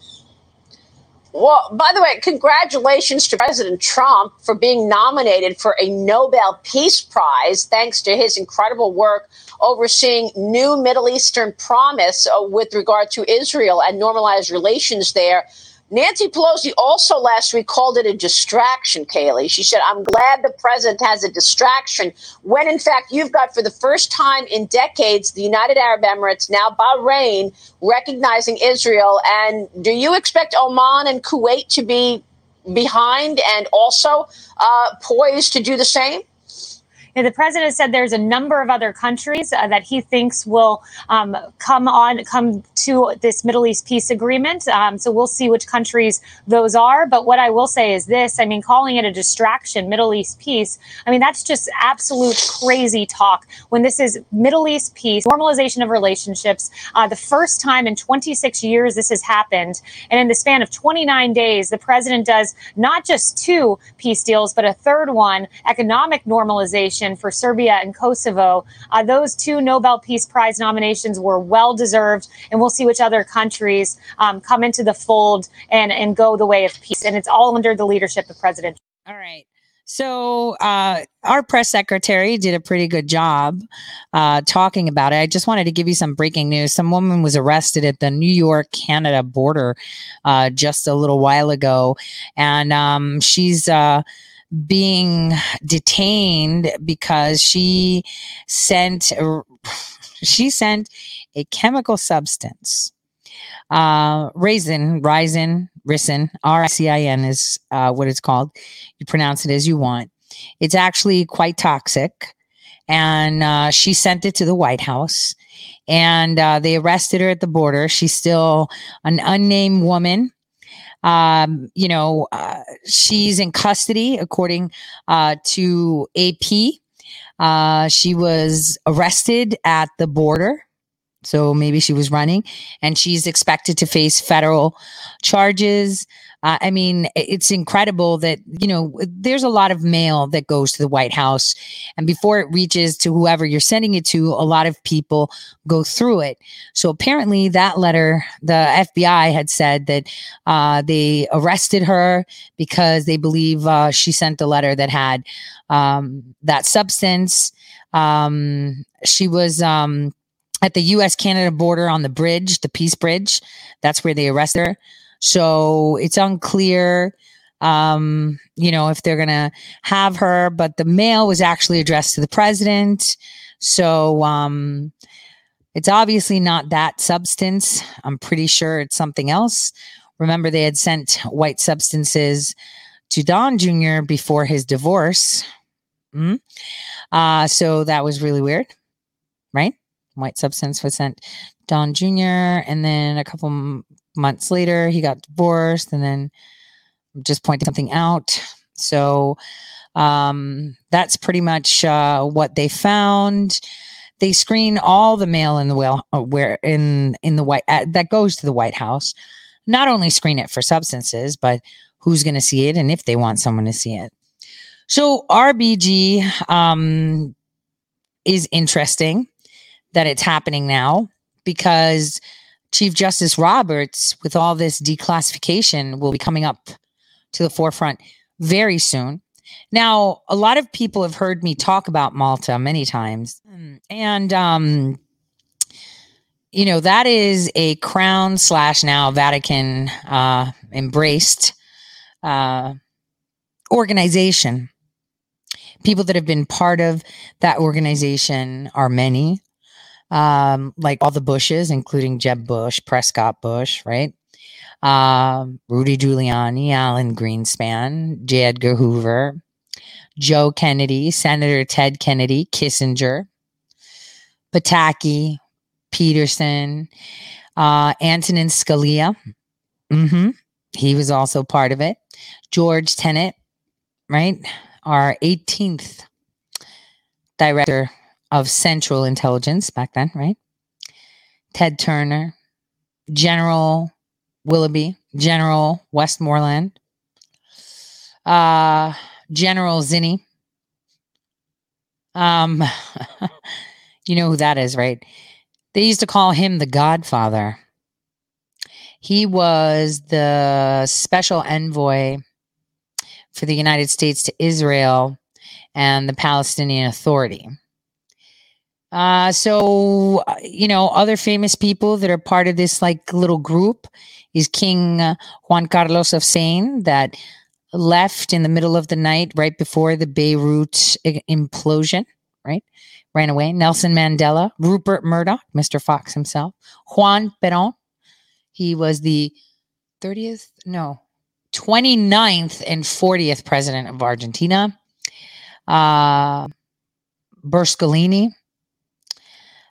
He was the Prime Minister of Italy. Tony Blair. And you know who else? Hitler's chief of German police in the Reich, Ministry of Interior, Heinrich Himmler, right? So those are the people that are part of this order that's supposedly part of some other order called the Jesuit order. That's a whole other conversation, okay?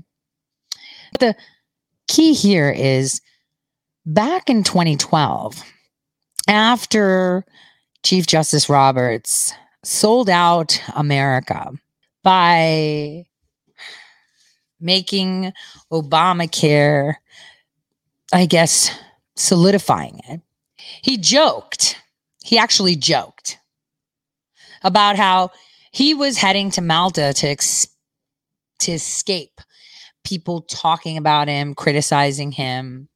And he decided to go to the fortress and, kind of take cover there and, not be in the public eye.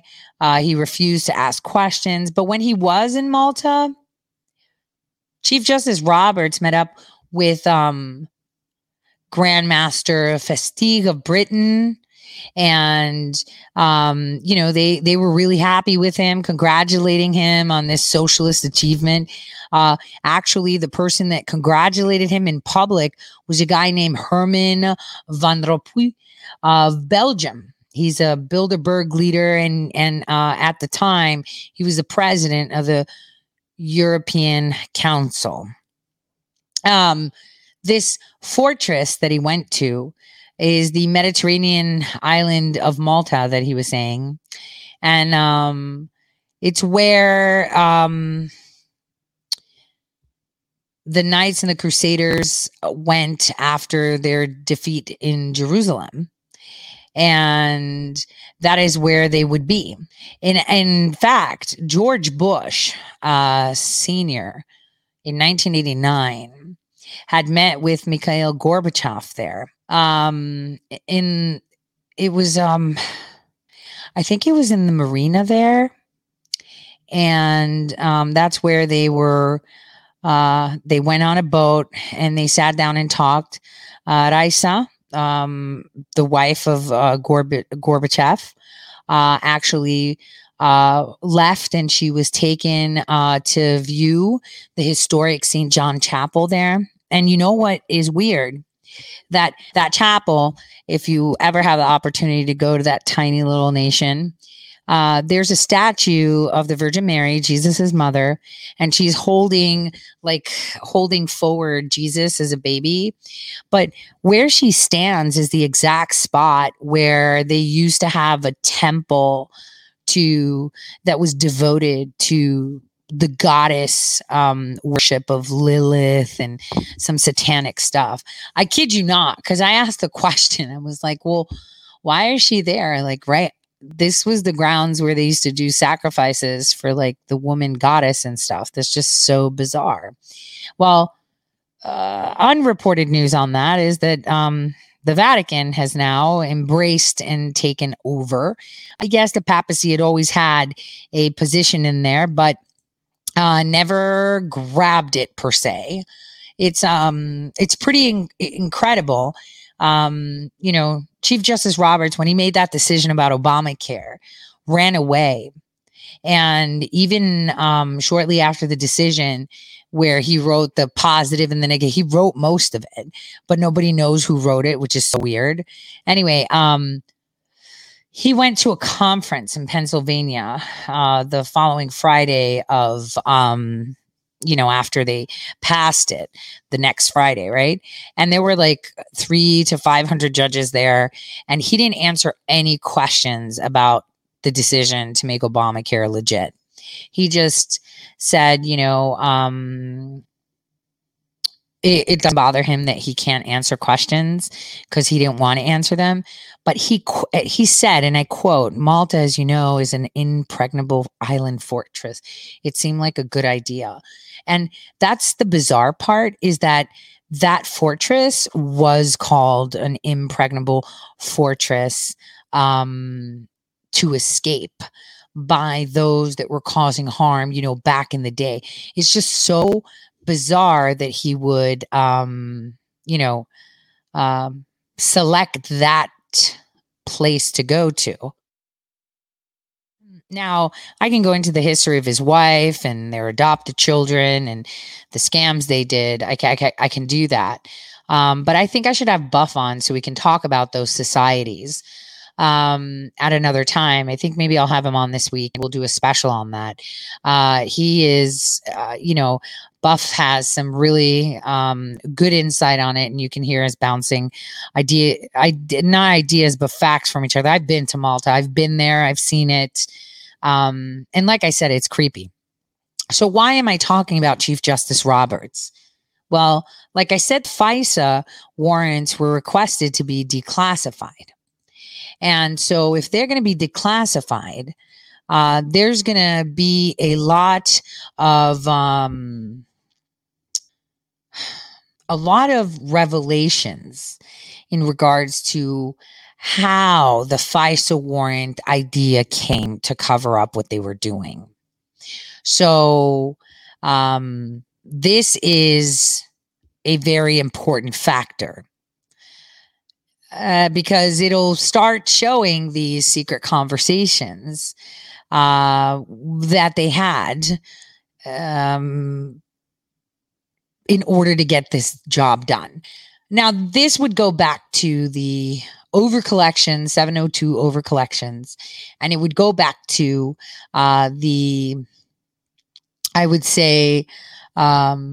manifestation of falsely putting forward information to judges that, remember, the Chief Justice oversees. So if Chief Justice Roberts oversees the FISA court and all of this happened under his nose, and he was already advising the Barack Hussein Obama administration about the FISA court, first of all, that's a conflict of interest. Second of all, it was knowingly and willingly done. You get it? So this is how he's going to be coming out. Now, will they tell us that they've had her on ice for a very long time? Will they put it out? I don't know. I really don't know. There is a timeline where it all comes out that she had been and someone covered up, and that's how it all reveals itself and brings out the Chief Justice Roberts. But on the other hand, that kind of stays nestled away because such treasonous activities can be demonstrated in different avenues too. So Chief Justice Roberts knew that they were spying on the Trump campaign and on President Trump and everyone in his orbits and other people that were in the extended orbits. And he was advising Barack Hussein Obama, Susan Rice, Clapper, Brennan, Lynch. Why are we not talking about Lynch? Where is she? Anybody want to do a health check on Loretta Lynch, please? Right? So he was complacent and complicit with all of these inner workings and this scam to impeach the president. He was in on it.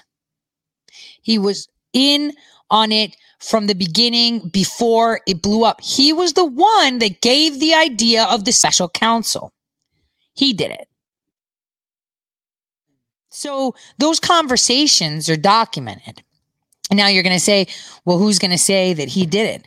Well, I mean, if we have their communications, pretty sure we have his communications. It's not like he can call the White House spider phone and, not be recorded. So the fact is, are they going to take the route of the conspiracy route, which is fact, but say, hey, Supreme Court Justice, you're in a lot of trouble because you let the world think that Ruth Bader Ginsburg was still alive when she wasn't. Hence why in May, both you and her were hurt. You hit your head. She was in the hospital again. You get what I'm saying? Remember that? May 5th, kind of like right on the money. On the date. I told you the exact date because that's a fixed point in time. So are we going to go that route? Or are we going to go the route, oh, look at that. We got FISA D-class. Wait a minute.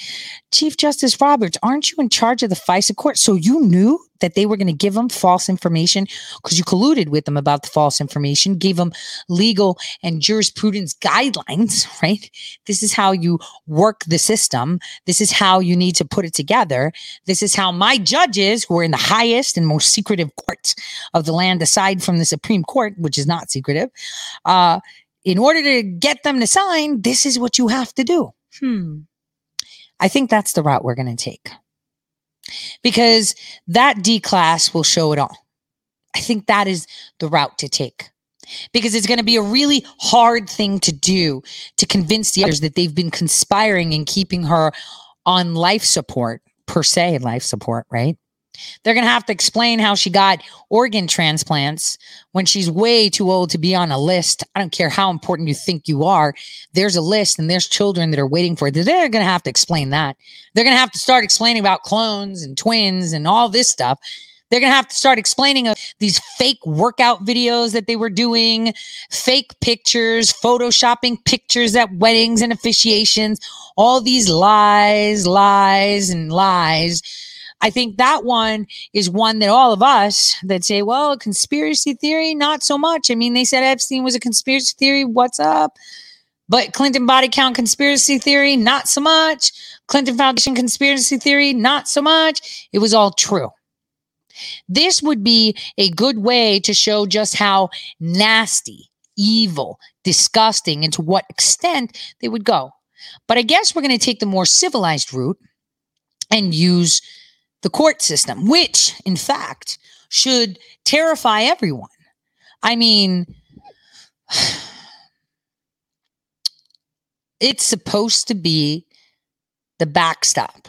It's supposed to be the catch-all, the judicial branch that says up. U.S. Constitution, U.S. law, we follow it to the T. We're supposed to be the ones interpreting the law, right? And applying it. Yet we are the corrupt ones that were advising people how they can skirt it, knowingly and willingly providing this advice. This is your Chief Justice of the Supreme Court. That's disgusting. I believe that's the route we have to take. Or else we can go into the more, hey, what about those children? Hey, what about Mina Roberts? Hey, what about covering up someone that's been dead? What about being in on it and hiring the right people to get it done? Hey, that was your court. You were supposed to be in charge. So which one are we going to do? Are we going to do the whole, hey, we helped Barack Hussein Obama find a way with his team to create this dossier to obfuscate their crimes and then use that dossier the way I told them to, or guided them to, or gave them legal advice to, in order for the judges of the FISA court, which, by the way, they went to the corrupt one, Judge Collier, because let's not forget, Judge Collier, almost 25 days before she signed the first FISA warrant, she was in that court spanking Brennan, spanking Clapper, Comey, Lynch, all of them, bent over, smacked on the bum. You messed up. You have been spying. Why have you been spying on these people for so long? Carlin's like, oh, here's my, my certifications for it. And, okay, I'll resign now because we've been spying. So she knew that they were spying on the Trump campaign. She knew they were spying on Carter Page. She knew they were spying on everyone. And yet she still freaking signed the first FISA warrant. If that's not corrupt, I don't know what is. She signed it. She signed it. She knowingly signed it. There's no like, oh, maybe she didn't know. Oh, she totally did because she was in that courtroom. I wrote about it. It's on Big League Politics. I'll rewrite about it. And then she wrote this memorandum of opinion, in 2017. Oh, it was just so horrible. They just didn't do their job. Yet you signed it. You signed it. It doesn't matter. You knowingly signed it. You already knew they were spying and you signed it. So how does this tie in with RBG? This is it. Do we expose the fact that they had someone that's been dead for a while playing like they're alive because they wanted to play politics? What do? Do we go that route and freak people out that everything they see is fake? They're already losing it. You can't go that way. Not right now. There's so much happening. Man, it's just 8 more years. I'm just telling you, it's 8 more years. He's got 8 more years. I got 8 more years. I'm just telling you. There is so much out there, and it's going to be bam, bam, bam, bam. It's going to be nonstop. Nonstop. So think about it. Do you tell the world that everybody and their mother is against them? I mean, you know, that she wasn't really there, that people can't believe their own eyes, because obviously you didn't see her with your eyes, right? I mean, you could have if she was a twin. Do we go that route? Or do we show that the rest of the Supreme Court justices, well, the Chief Justice for anything, were part of it? I mean, with COVID, she was able to hide out, right? So that's one. The other one is the one that we're going to take, which is exposing the Supreme Court justices through the FISA warrants. That's all we can do right now. It sounds so nuts to say that they've had her on the side and everyone played along and they'd have someone made up to look like her. You can't do it. We know it's a movie. We know it's all fake. We know it. I mean, ask me. I've been there, done it. So we already know it. We know what's going on with Joe. Are we going to get our Scooby-Doo moment? I don't know. He might not show up, drug test and all. And he's going to want a teleprompter and I'm going to be in that room. I'm just saying, there's a teleprompter. Be sure to report on that. So did all the justices know that RBG was on ice? Did all of them know? I highly doubt that. That would only stay within their circles. I think Thomas would know. Clarence Thomas would have said something, I'm pretty sure. I don't think all the justices knew. You better believe that the Chief Justice did. He is.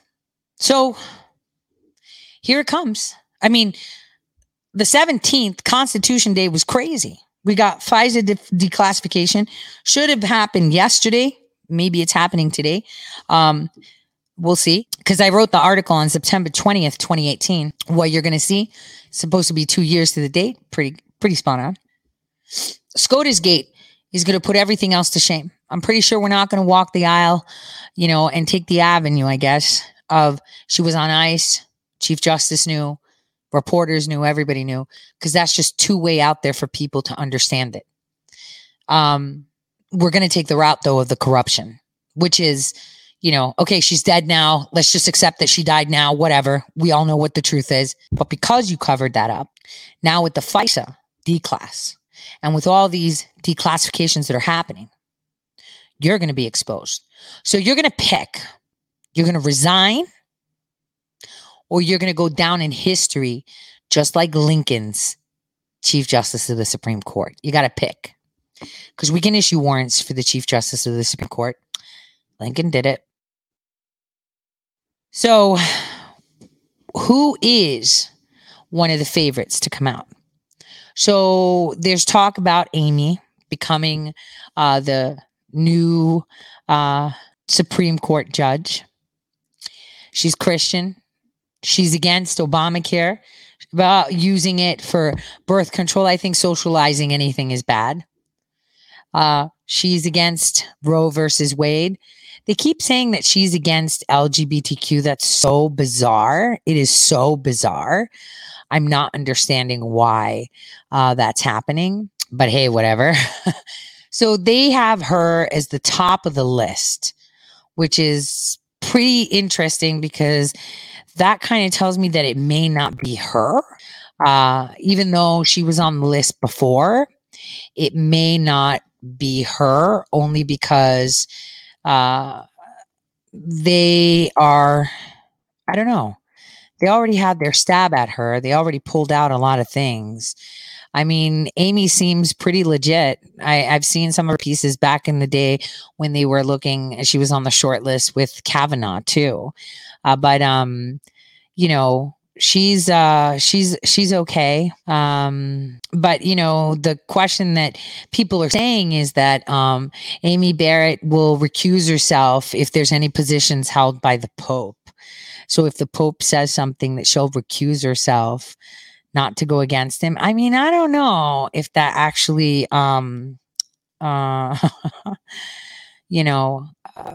is real. I don't know. This is reporting.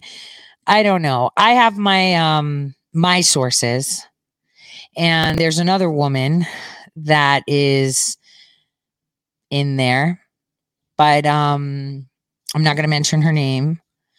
But it'll be very interesting to see if President Trump actually puts her forward now. I thought she would have taken Chief Justice Roberts' position. So it'll be quite interesting to see. Now, another quite interesting thing to see is how everyone is coming around saying things that we've been saying for a while. McMaster was on 60 Minutes, right? And yesterday, and he was talking about how there is a deep state and it's working against President Trump. And it's like, yeah, they're all generals. We know that. So that's all coming forward. Now, I'll do a show. I'm going to call Buff actually tomorrow morning and see if he's up for it, because we won't have anything. We'll have something today and then Wednesday. Tomorrow will be kind of low, but it'll be very interesting. I'm just saying, it's going to be super interesting. What's coming is going to be very interesting. But I will have Buff on. We'll talk secret society. We'll get into Malta, the Knights of Malta. That'll be quite interesting. And we're going to get back into Iran, because that's coming full circle right now with all that crap going on in the Eastern Mediterranean, which will be something we will be discussing tomorrow. As there is a meeting, actually, it should be over now, about Turkey, Cyprus, Israel, Egypt, Lebanon, Libya, Syria, all discussing. Something's really brewing fast there, and it'll be quite interesting. So there's two huge things. One today should be coming out. I am hoping that it is the FISA D-class today that was ordered on the 17th. But Justice Roberts is going to have some explaining to do about his friends, his circle of friends, his preference of travels, and what he knows. And, maybe we'll get some Mena, Arkansas back into the picture. I mean, they're always coming around together. On that note, I wanted to do a little bit of housekeeping. So yesterday I had a Twitch movie night. So the way it works is if you're an Amazon Prime member, then we are able to watch a movie that's on Amazon Prime together. So I can stream it, we can watch it and comment. So if you have Prime, you can, jump on Twitch and connect your Prime account. That way you can watch the movie. Those that are not Prime members could only hear the audio. So I think we need to go over some movies that tell you a lot, because the one thing people, I hope took away from yesterday was the what if question. So we watched a version of H.G. Wells's Time Machine, and the questions in that were supposed to be posed. One was the fact that humans are very resilient, but also you cannot go back and change the past after the past has been done. So if I'm a time traveler, right? And right now I break a vase that I love, I can't turn back the hands of time and go back to avoid breaking that vase, because it'll still break. Maybe not in the same way, but it will still do it. Now, if though I travel forward in time and I see that the vase will break, in my present time, I can then make changes to ensure the vase doesn't break. Your past can never be changed. It can only prove the future. Your past is your future. It is a reflection of your future. And one thing that came clear from that was to tell you that the reason that they want to eradicate history is from the old saying, history repeats itself. They don't want you to see repetition now that you understand. They want you to think that there is change, that there is something different. This is actually the definition of insanity. If you try something again and again and it constantly fails and you get the same outcome, then just doing it again is insane. And these leaders, these groups, these cliques throughout time, their predecessors, ancestors, descendants, you name it, constantly doing the same thing as if they're going to get a different result. Nothing can stop what's coming. But this time, with people understanding, well, that the present was necessary in order to change the future, there is control. And the more people collectively, that's how you make a difference. It has to be collective. It could be one person, two people, a group of people, less than 10 maybe. I'm just saying that rally up the people to want the change, because you can't change your future if you don't want it. And if you think your past is fine, then you're not going to change the future. You're happy with your trajectory. That's key. So, and those of you that are Amazon Prime members will be looking at a goodie but oldie Labyrinth, because that tells you a lot there too, even though it was puppets and whatnot, David Bowie, Bowie, whatever. It's important to understand that there's a lot out there when you see it with eyes, with knowledge that comes out differently. So for those of you that can't join, I'm really sorry about that. I mean, you have to be a Prime member. I can't change that. So I apologize. And it's not like anybody can stream anything without getting dinged for, copyrights. You can't like stream movies. You know how that is. So don't be salty with me because I can't. So on that note, I wanted to say we're going to be doing that. I'm going to get buffing and hold on to your seats, because hopefully today we'll get one of the two out loud and the other one more creeping. It'll creep in. Keep an eye on our president. There is a lot that's going to be coming. Obviously today we've already nominated anarchist jurisdictions of Portland, Seattle, and New York, which is insane. To have your city labeled as a jurisdiction with anarchists, that's like identifying the place of domestic terrorism. That's like giving the jurisdiction of terrorists like we do for like Al-Qaeda. That is a very big deal. I guess the words are different. It's anarchist jurisdiction, but that just means domestic terror. New York City, Portland, and Seattle are anarchist jurisdictions. That means that they have been deemed by the Justice Department festering for anarchy and domestic terrorism. That's a very big deal. That is a boom, if anything. Like, when has that ever happened? Hey, New York City, you're the ghetto of domestic terrorism. Boom. Whoever stays there and does business with you will die. There are no regulations. There is nothing. And we can't help because the mayor doesn't want to. So you will stay there and you will burn. Guys, that's my hometown. I was born and bred there. This is killing me. Portland, Seattle. I mean, aren't they ashamed? Where are the citizens of these cities that are not anarchist? Where are they? Why aren't they speaking up? They're allowing this to happen. And if they say, well, what can I do? Oh, you can do a lot. You just don't want to. That's the problem. You could do a lot. So as you sit there thinking that someone's going to save you, no one's going to save you. And when it comes down to it, and maybe we have no power, and maybe we have no running water for a few days, no food, no banking for a few days, it's just completely blacked out, completely, for maybe, I don't know, like 10 days or whatnot. Who's going to save you in Portland? Who's going to save you in Seattle? Who's going to save you in New York City? That's what you got to think about. Who is going to save you as you sit there silently and let them terrorize on the streets because they're butthurt? No one's going to save you. So it's up to you to save yourself. Now, Minneapolis isn't that bad. We have some really good stuff, some good people out there. That's not going anywhere. We just deported thousands of illegal Somalis and Kenyans, just so you know. Hence why Ilhan Omar is so salty. But I think that's how we should end today, because we do have a lot coming. Oracle and Walmart buying TikTok concerns me, but they are U.S. headquartered companies, so there's more control over that. So let's just keep, let's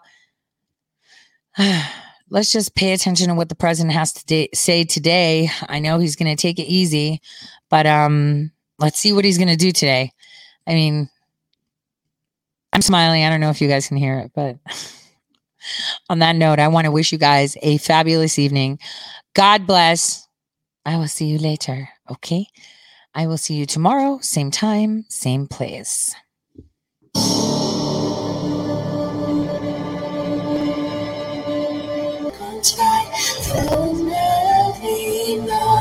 Mountainside, let free.